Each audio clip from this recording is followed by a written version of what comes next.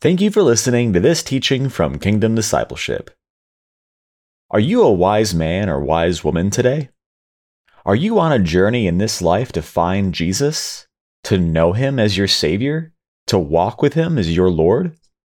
Is Jesus Christ the center of your life? If we are to be wise men and women, it can come only as we pursue Jesus with greater intentionality, focus, and love. Let's open our Bible now to Matthew chapter 2 and look at this powerful story of journeying to see Jesus.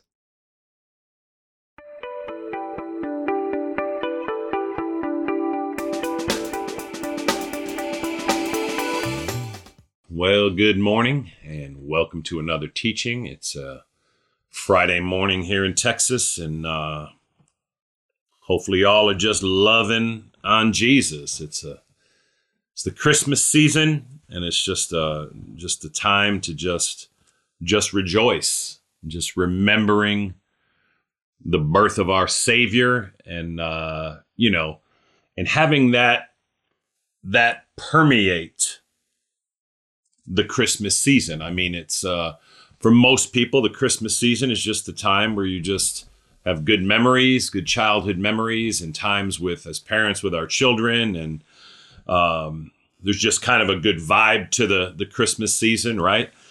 For most people. For others, sometimes it's a hard time.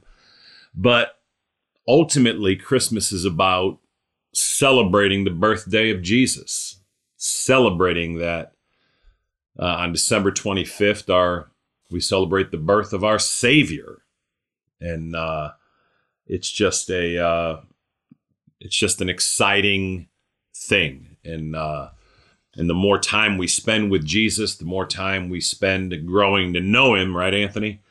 The more joy we'll have in it, the more we'll experience just the blessing and joy of celebrating the birth of our Savior, right? He's called our Savior because we needed to be saved. We needed to be saved from our sin. The Bible says that all human beings are sinful. In Romans 3:23, it says all human beings have lived a sinful life and therefore fall short of God's holy standard.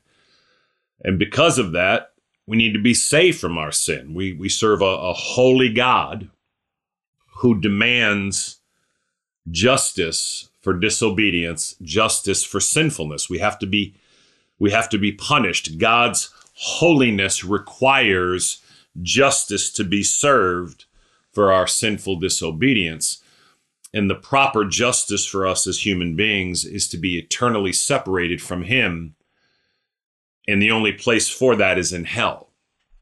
But when you receive Jesus Christ as your Lord and Savior, when you trust in Jesus and rely on Him, when you put your full confidence and faith and trust in Him alone for the forgiveness of your sins and the salvation of your soul, all of your sin, all of my sin at that point is credited to Jesus at the cross. And believe it or not, the Bible teaches, and we need to believe it, that we are righteous. It's as if we never sinned because Jesus at the cross, at that torturous cross that He endured for us, paid the penalty for our sin. And so when we believe that Jesus is indeed the Son of God and that He did indeed enter the world for us and live a perfect life for us and die that torturous death for us, and that He is indeed alive and risen, right? When we believe that and run to Jesus, putting our full faith and trust and confidence in Him alone for the forgiveness of our sins and the salvation of our soul, God's justice is satisfied because Christ was punished on our behalf. At the cross, He took the punishment we deserved. It's incredible. It's the most incredible love story ever told, right, Lauren? That our God the Son, Jesus, would enter the very world He created and die on the cross for the humanity He created, because humanity was sinful and we needed a Savior. So that's what we're celebrating in the birth of Jesus Christ our Lord. It's incredible.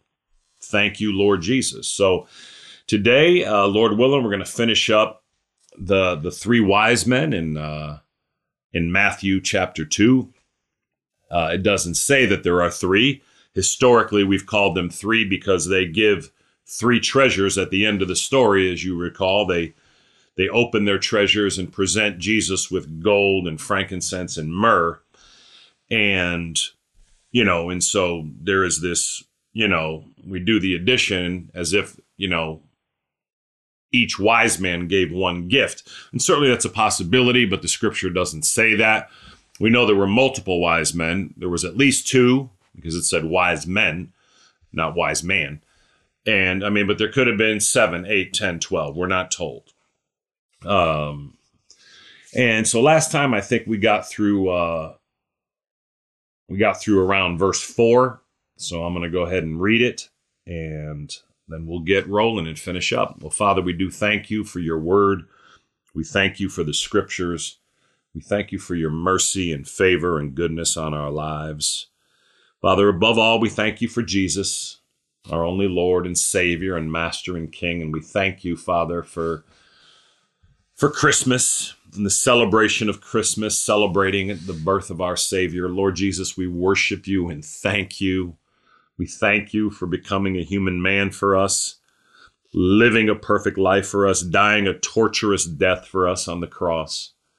And we thank you that you are alive and risen. Holy Spirit, we ask you to lead us and guide us now as we open the scriptures. We ask that you give us eyes that see you and ears that hear you. In Jesus' name, amen and amen. So I'm just going to go ahead and read it again, and then we will pick up where we left off. Thank you, Lord Jesus. Matthew 2, verses 1 to 12. After Jesus was born in Bethlehem in Judea, during the time of King Herod, Magi, or wise men from the east, came to Jerusalem and asked, "Where is the one who has been born King of the Jews? We saw his star in the east and have come to worship him." When King Herod heard this, he was disturbed, and all Jerusalem with him. When he had called together all the chief priests and teachers of the law, he asked them where the Christ was to be born. "In Bethlehem in Judea," they replied, "for this is what the prophet has written. But you, Bethlehem, in the land of Judah, are by no means least among the rulers of Judah. For out of you will come a ruler who will be the shepherd of my people Israel." Then Herod called the Magi, wise men, secretly, and found out from them the exact time the star had appeared. He sent them to Bethlehem and said, "Go and make a careful search for the child. As soon as you find him, report to me, so that I too may go and worship him." After they had heard the king, they went on their way, and the star they had seen in the east went ahead of them until it stopped over the place where the child was. When they saw the star, they were overjoyed. On coming to the house, they saw the child with his mother Mary, and they bowed down and worshipped him. Then they opened their treasures and presented him with gifts of gold and of incense and of myrrh. And having been warned in a dream not to go back to Herod, they returned to their country by another route. Thank you, Lord Jesus. Okay. So we had gotten through around verse 4. We had talked about how that, in verse 1, we see what really makes you a wise man or a wise woman. And that is, are you on a journey to find Jesus and to find deeper relationship with Jesus? These are truly wise men because they're almost certainly Gentiles. They come out of the land of Babylon, is when the Bible says the East, which is modern day Iran, or Iraq, Persia. And so they're almost certainly not Jews. There's a possibility they could be relocated Jews, but they're almost certainly Gentiles. And they have a heart to know Jesus. They have a heart to worship Jesus. And because of that, God prepares a star for these men. It's utterly remarkable, and it does show us that the lengths to which our Father will go if you have a heart to know Jesus. Do you have a heart to know Jesus today? Do you have a heart to go on the journey of life to know Jesus more deeply and more intimately? Because our Heavenly Father will go as far as to move a star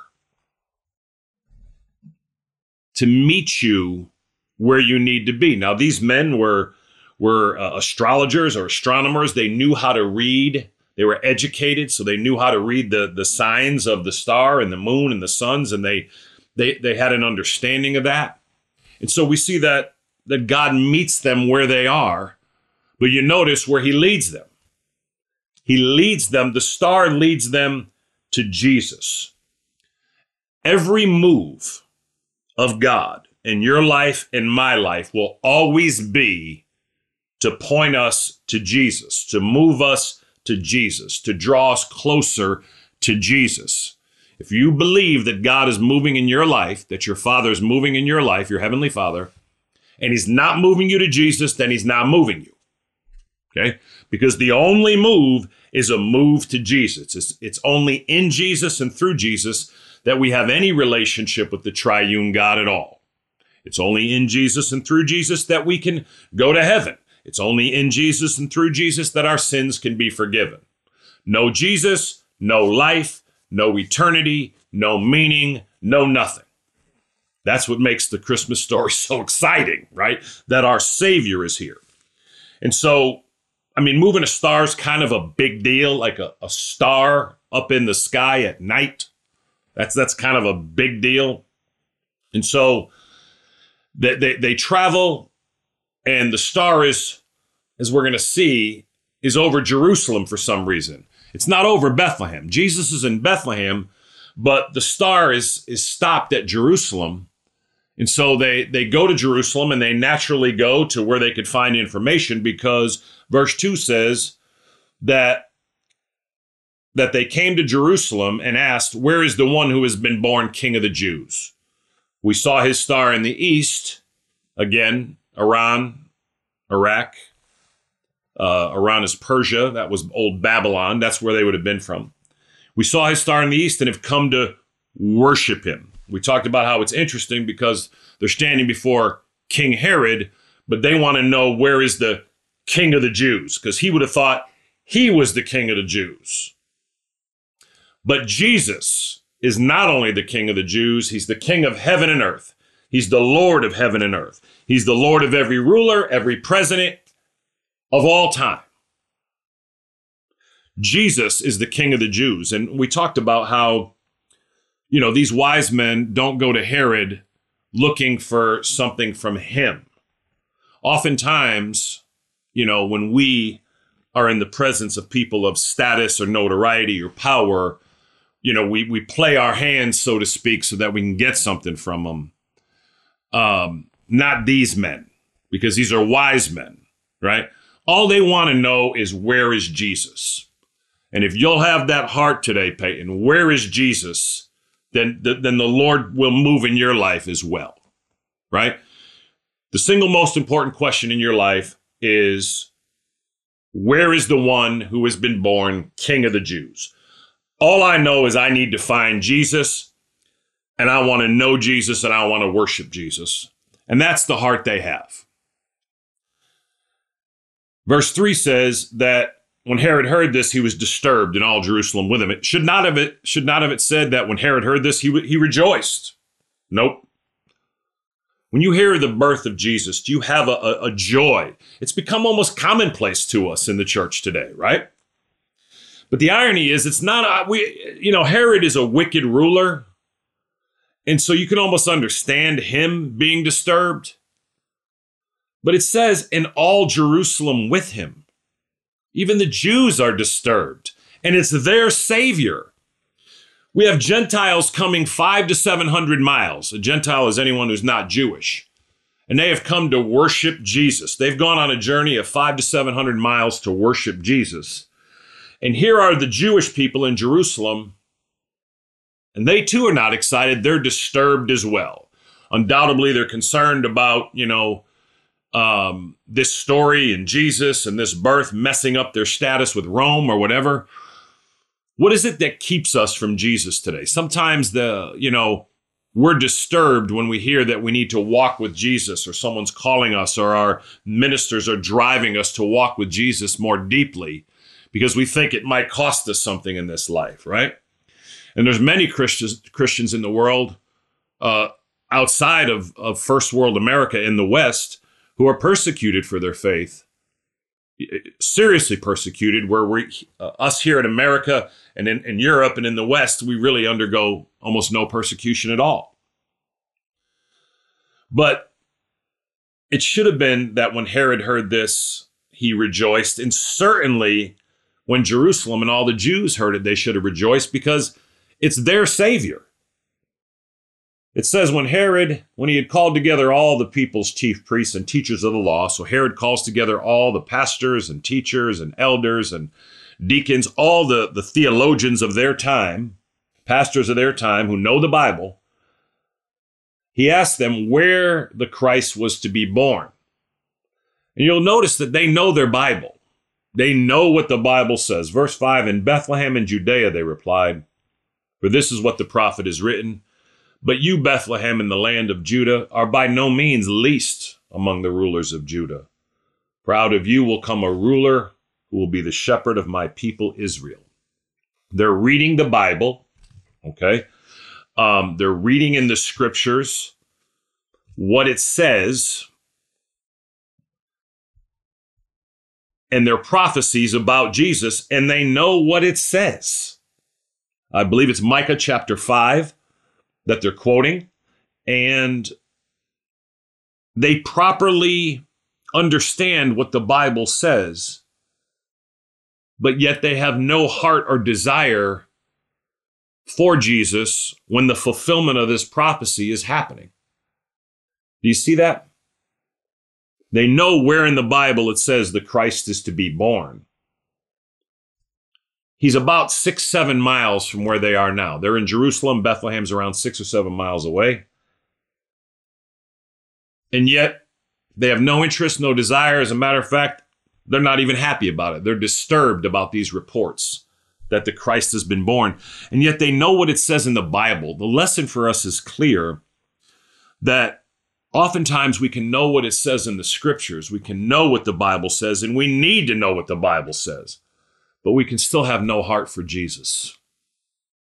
Do you have a greater heart just to be able to puppet the Bible and the words in the Bible, or for Jesus himself? Sometimes as Bible students, we can have a big heart for doctrine and for theology, and we can quote scriptures, and we have a greater heart for doctrine than we do for Christ. And it can be particular doctrines, right? Depending on the bend that you have, right? Many can have a greater heart for, say, Calvinism than they have for Jesus himself. And it's evident to anyone that has eyes that see it. Now listen, we need to know the scriptures. We want to know our Bible as best we can. You want to know the Bible from front to back. From Genesis to Revelation, you want to be in the scriptures, spend time in the scriptures, and know the scriptures. But the purpose of the scriptures is that you might know Jesus better, that you might love Jesus better, that you might know the love of Jesus in your life and in the life of others better, and above all, that you might obey him better. The purpose of the scriptures is that you might know Jesus Christ better and be more like Jesus Christ, and to be transformed into the likeness of Jesus Christ more and more and more and more.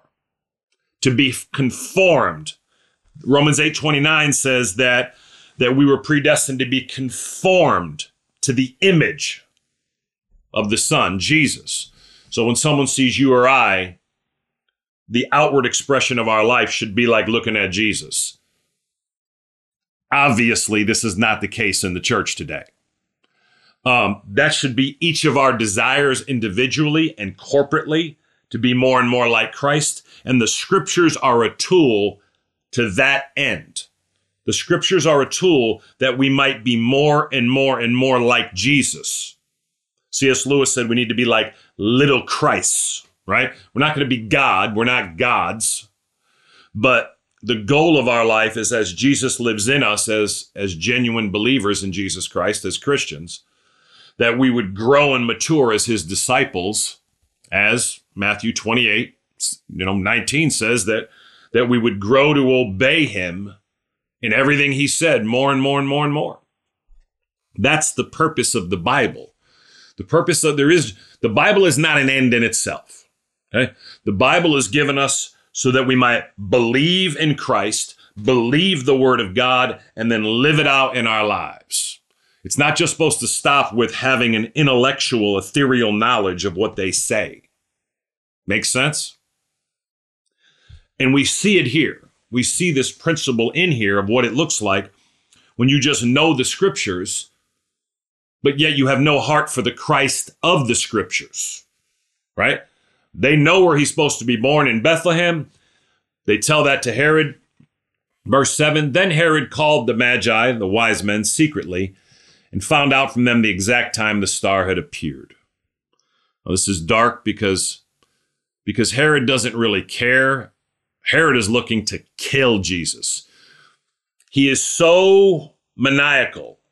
He is so crazed that Herod thinks, he just heard the priests and the teachers of the law tell him what the Bible said, where the Christ would be born. And he somehow thinks, he feels threatened by Jesus, that Jesus, they walk up to Jesus, up to Herod, the wise men, and says, where's the king of the Jews? So they weren't there to honor him as a king. So he's threatened that his kingdom could be taken away. So he's actually going to try to have Jesus killed. We find in the following verses, starting in verse 13 of this chapter. It's crazy, Corinne. Uncle Dennis, Herod actually believes that he could do something that the scripture says cannot be done. God has given his word, and the Christ, Jesus himself, God the Son, comes into the world. The prophecy said he was be born, but Herod believed that he could go against the scriptures or shortcut the scriptures or just make the scriptures invalid. It'll never happen. The Bible is the living word of God, and nothing we do can get in the way of it.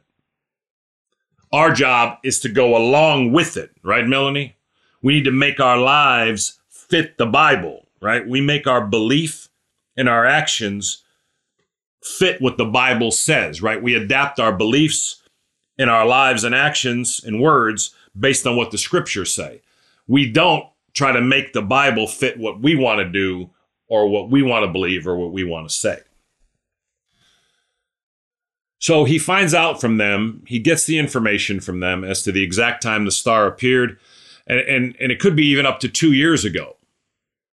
Because you notice Jesus is not at a manger here. It's going to say, they're going to get to the house, it's going to say in verse 9. Verse 11 on coming to the house. You remember he's born in a manger. So this is around-ish 2 years later.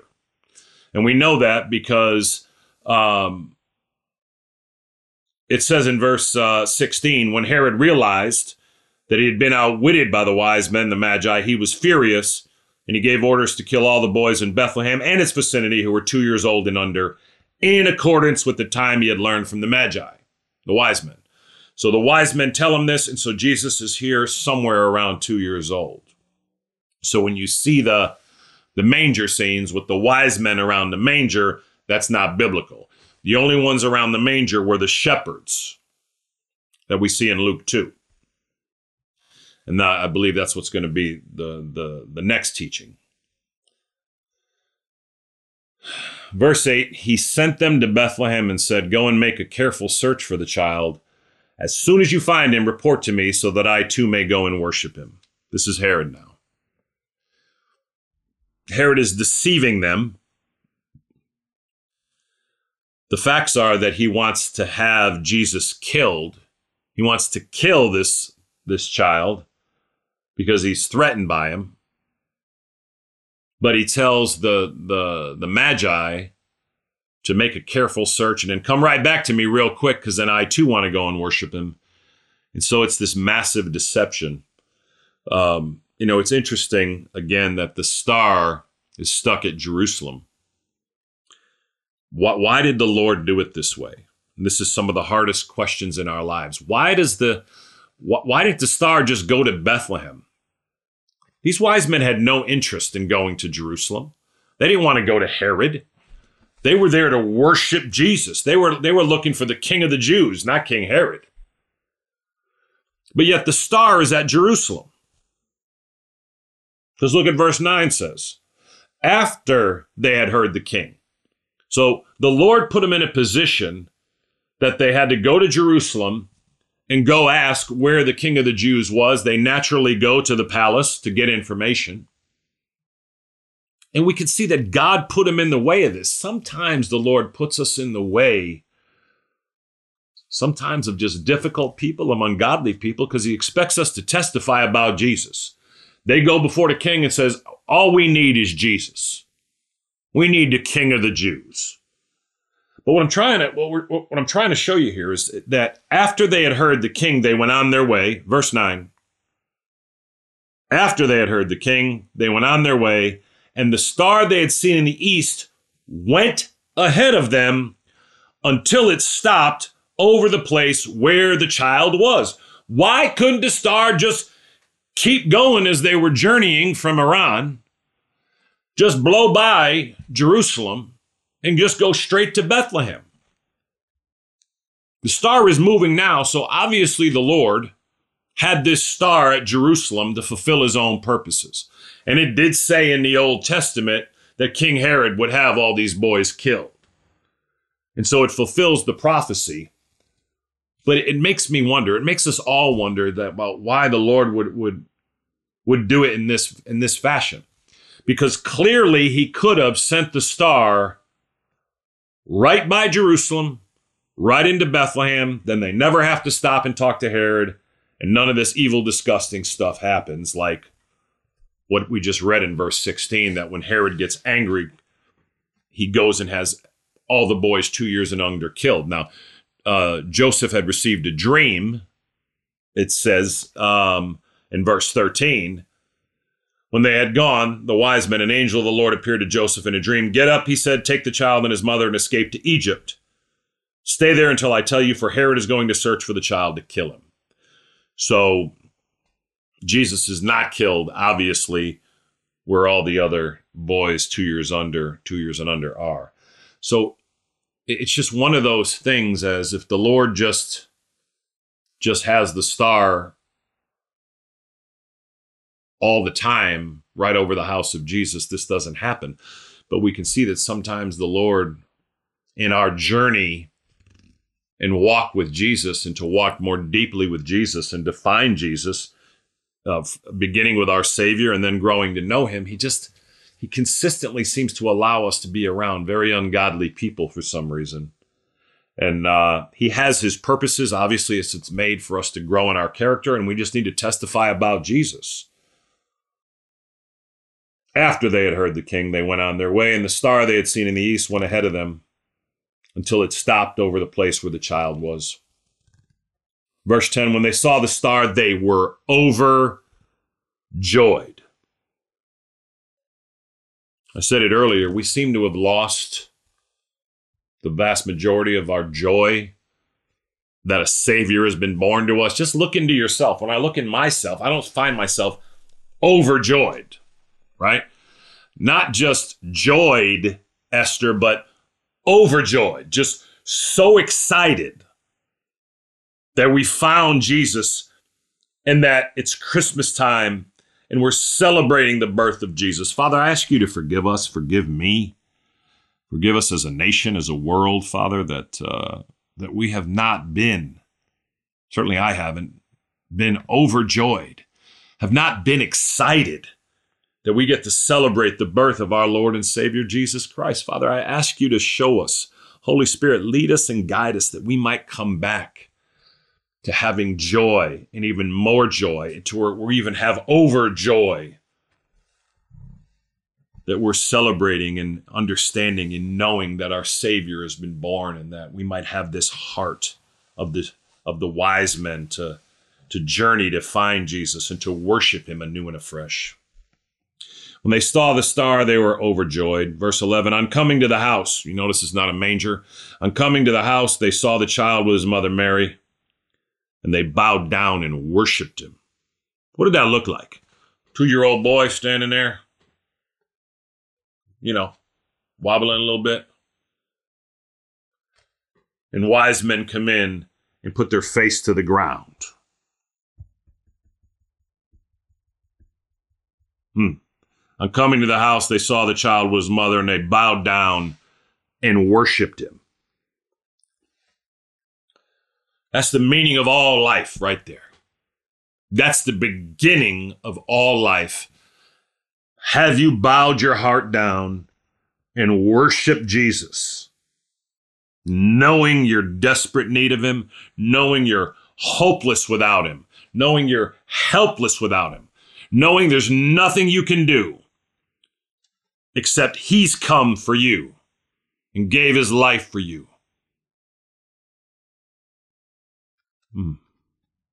On coming to the house, they saw the child with his mother Mary, and they bowed down and worshiped him. Being in this place of worship to Jesus. Posture is important. If you ever did Screw Tape Letters by C.S. Lewis, which is a very interesting book. It's the senior demon Screwtape is training the apprentice demon Wormwood on how to lead humanity astray. It's a great book that teaches us how the demonic forces can try to influence us in our mind and thoughts. And Screwtape calls Jesus the enemy, because obviously to the forces of darkness, to Satan and all the demons, Jesus is their enemy.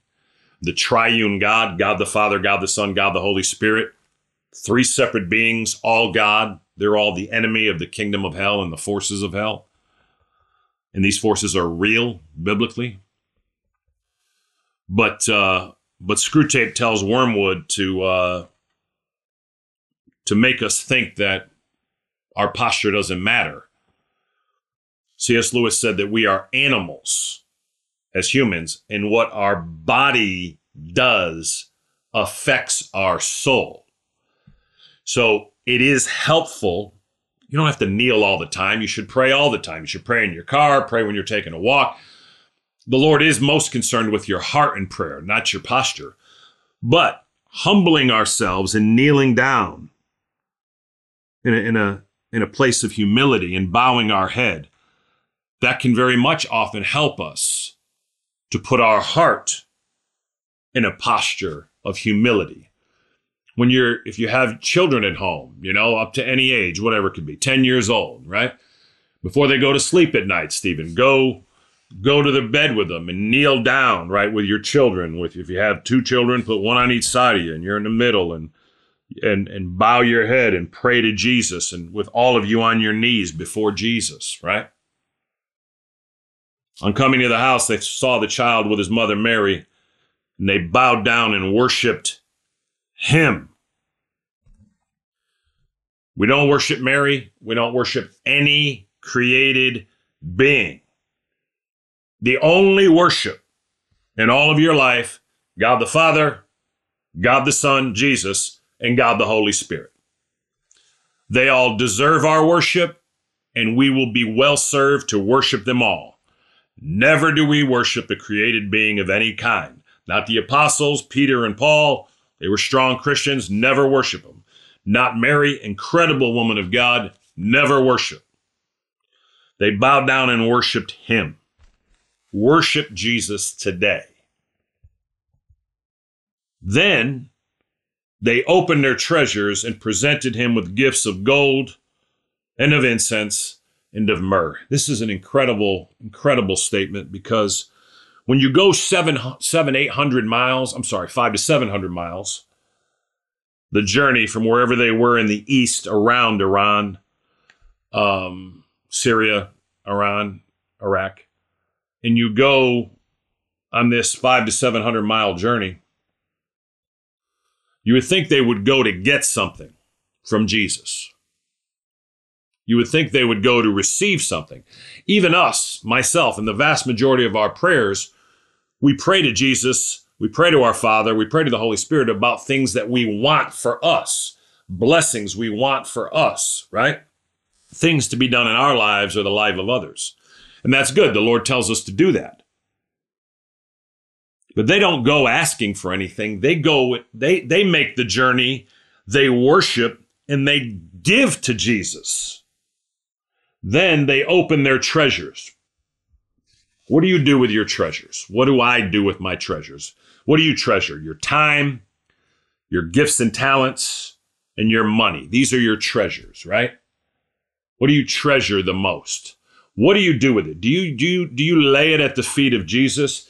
Do you have a habit of using your time, talents, and treasures, Tony, for Jesus, for the advancement of the kingdom of God, for the advancement of the gospel of God? How do you use your treasures?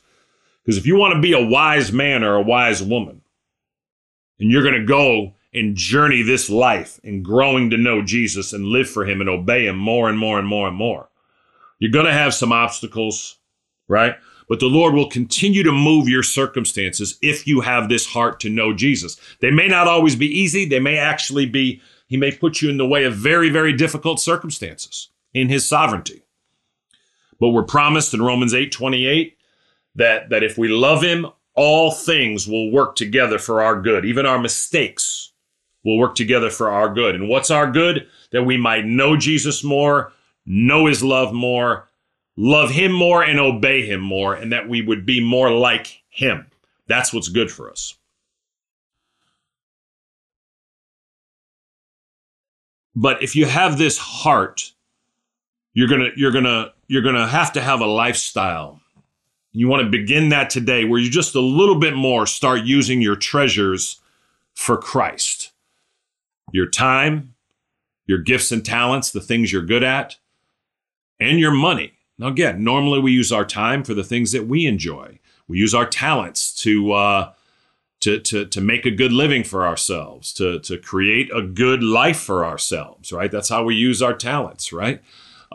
We use our talents to do our hobbies and the things we enjoy, and obviously we use our money, to have the kind of lifestyle we want to have. But all of these things are given us by our Heavenly Father, not for ourselves, but for Christ.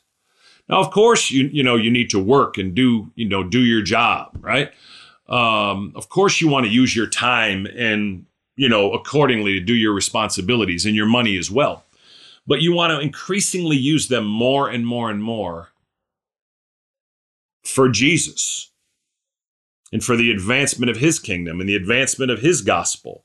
Then they open their treasures. Are you going to open your treasures this Christmas and use your time, talents, and money more for the advancement of the gospel of Christ, or will we just continue to use them on ourselves almost entirely? Forgive us, Father. You want to be a wise man or a wise woman, then you need to open your treasures. Whatever you treasure most, you want to begin to use it more and more and more for Christ, for the advancement of the kingdom of Jesus Christ our Lord, for the advancement of the gospel of Jesus Christ our Lord. The more you use your treasures, whatever you treasure, and again, all of us treasure our time, our gifts and talents, what we're good at, and our money. The more we open those up and use them for Christ, the more wise men and women we will be, and the more we'll grow to know Jesus. Then they opened their treasures and presented him with gifts of gold and of incense and of myrrh. These are very valuable. We want to consistently give our best to Jesus, not our worst, right? You want to give the best part of your day to Jesus. You want to give the best part of your time and heart and talents and gifts to Jesus. You want to give the best of your money to Jesus, not the leftovers, right? Verse 12. And it's interesting because, Herod gives these instructions, and he had this diabolical scheme that the wise men would come back and then he'd go and go and have Jesus killed, but it can't happen because the word of God said that Jesus would be crucified. He's the Savior of the world, so it doesn't matter what anyone does. God has given his word, and no one can get in the way of that. And that's the same in our lives, right? Nothing can come into your life except by the will of God or by his permission, okay? And even the difficulties and sufferings that come into our lives, as Jerry Bridges said, another incredible Christian author, he said, even the things that God allows in our lives, meaning anything bad that happens to us, he knew what would happen, so it has at least his passive approval. Since he knew what was going to happen, he could have stopped it, but he didn't, so it has at least his passive approval. Jerry Bridges wrote a book called Trusting God. I would recommend it for everyone. Then they opened their treasures and presented him with gifts of gold and of incense and of myrrh. Verse 12, and having been warned in a dream not to go back to Herod, they returned to their country by another route. So all that Herod planned did not come to pass. The Lord gave them a dream, and in the dream they were told to go another route. And so they returned to their country. These Gentiles go back to Syria, Persia, Iran is Persia, or Iraq. From that area, they make the journey back to 500 to 700 miles, having seen the Savior. The Jews, 5 to 7 miles away, didn't see him, didn't care about him. Wherever you are today, Jesus is not about a church building, although going to church is a good thing. Wherever you are today, if you'll give your heart to Jesus Christ, the Lord will lead you, right? It's not about your geography. They're 7 miles away from the Savior and no one cares, but men 700 miles away, the Lord leads them to Christ, and they're not even Jewish. They're Gentiles. Gentiles, again, means non-Jews. When the chosen people of God, they didn't care for it, but these wise men, they went on this incredible journey. So the question again is, are you going to be a wise man or a wise woman this Christmas? Are you going to go on that journey? You know, if you've never received Jesus Christ, the journey begins with humbling yourself before Jesus, admitting that you are a sinful man and woman and you are hopeless, helpless, and desperate. There's nothing you can do. Only eternal hell awaits.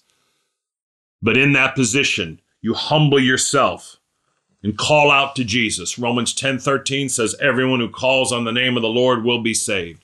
You call out to him and say, Lord Jesus, I believe you are the Son of God. And I believe that you came into the world and lived a perfect life for me and died that torturous death on the cross for me. And Jesus, I believe you're alive and risen today. And Jesus, I ask you now, I humbly ask you to come into my heart and to be the Lord of my life and to save me from my sin. Jesus, I'm desperate for you. I know that I can do nothing without you. I cry out that you would be the Lord of my life and save me and you alone.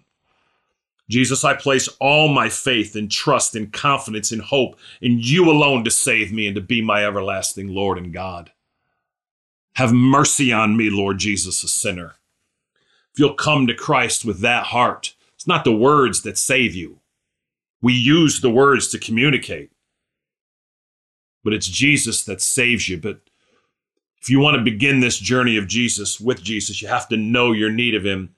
Your need of a Savior, of him to save you from your sin. And then once you've done that and you are a Christian and you are trusting in Jesus Christ today and relying on him, you want to spend your life in this journey of worshiping Jesus, of using your treasures, your time, talents, and money for Jesus and his kingdom and his gospel. You want to spend your life growing to know him, growing to love him, growing to obey him, and growing to be like him. That's the meaning of what it means to be a wise man or a wise woman. Father, we love you, we bless you, we thank you, and we praise you today. We thank you for your word. We thank you for the living word of God. We thank you for the Holy Scriptures. We thank you for this teaching, Lord, on the wise men coming to Jesus. Father, I ask you to help us to be wise men and wise women today and to journey after Jesus more and more and more and more. Lord Jesus, we worship you. We praise you. We ask you to help us.